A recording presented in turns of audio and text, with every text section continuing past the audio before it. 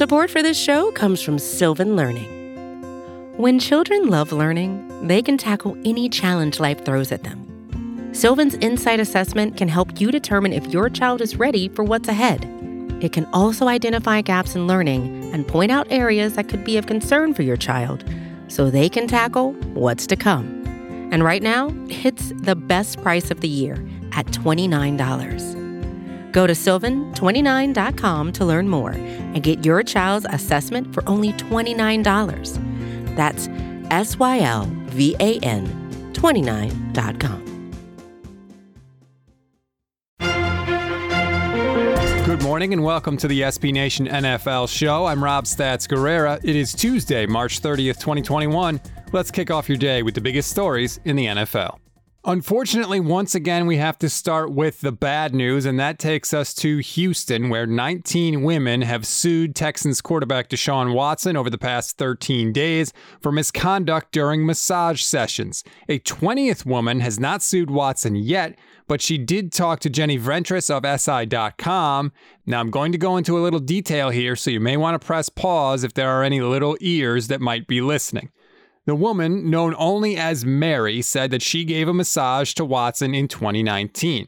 She says that Watson did not touch her and did not force her to engage in sexual acts. However, she says Watson, quote, did engage in behavior that was both inappropriate and unlike any other interaction she's had with any of her more than 1,000 clients, including other athletes, in her several years working as a massage therapist. After roughly 45 minutes, Watson allegedly tossed a towel that was covering him on the floor, saying it was, quote, too itchy. He was then lying face up on the table, according to Mary, naked and totally uncovered, something she says has never happened during any of her other massage appointments. Other behavior from Watson caused her to believe that his intentions were different than simply obtaining a massage, and at one point she interpreted one of his comments as a suggestion to touch his exposed penis. Ventris corroborated Mary's version of the events by reviewing text messages and social media messages and by interviewing a family member to whom she spoke in the immediate aftermath of the massage session. Ventris also talked to Watson's lawyer, Rusty Hardin, who said, quote, we are just not in any position to comment in any way right now on another anonymous story or complaint. I just think it's unfair to ask us to. Apparently, Mary did contact lawyer Tony Busby's firm regarding the complaints that were filed, but she told Ventris that she felt pressured to sign a contract with them to represent her, so she declined, and she's currently working with another lawyer to explore her options. In another lawsuit, Watson was accused of deleting Instagram messages and contacting the women who formerly provided him massages in an attempt to settle those cases. Watson and his attorney have denied those allegations. On to actual football-related news now. One of the teams that might have tried to trade for Deshaun Watson before we knew about any of these allegations was the San Francisco 49ers. Instead, as you know, they made a big move to get up to number 3 in the draft. 49ers head coach Kyle Shanahan and GM John Lynch met the media yesterday and weren't exactly shy about what they plan to do with the number 3 overall pick.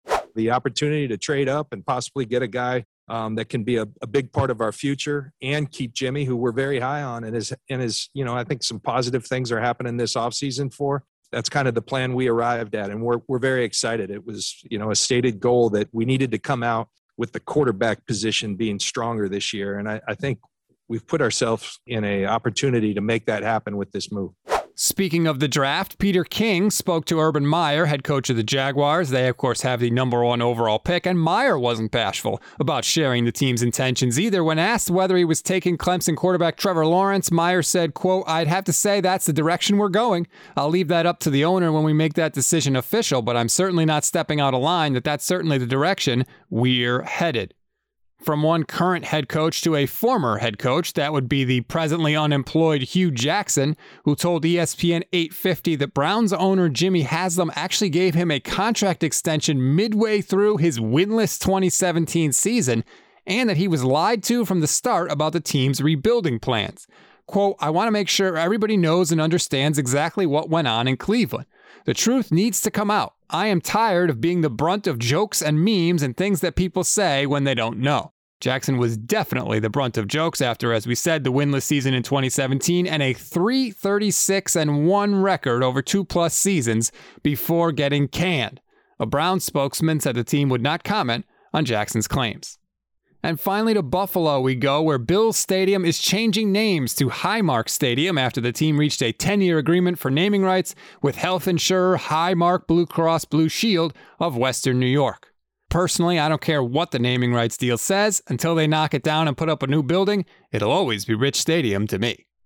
That's the latest news in the world of the NFL on Tuesday, March 30th. Make sure you subscribe to the SB Nation NFL show, available on all major podcast platforms.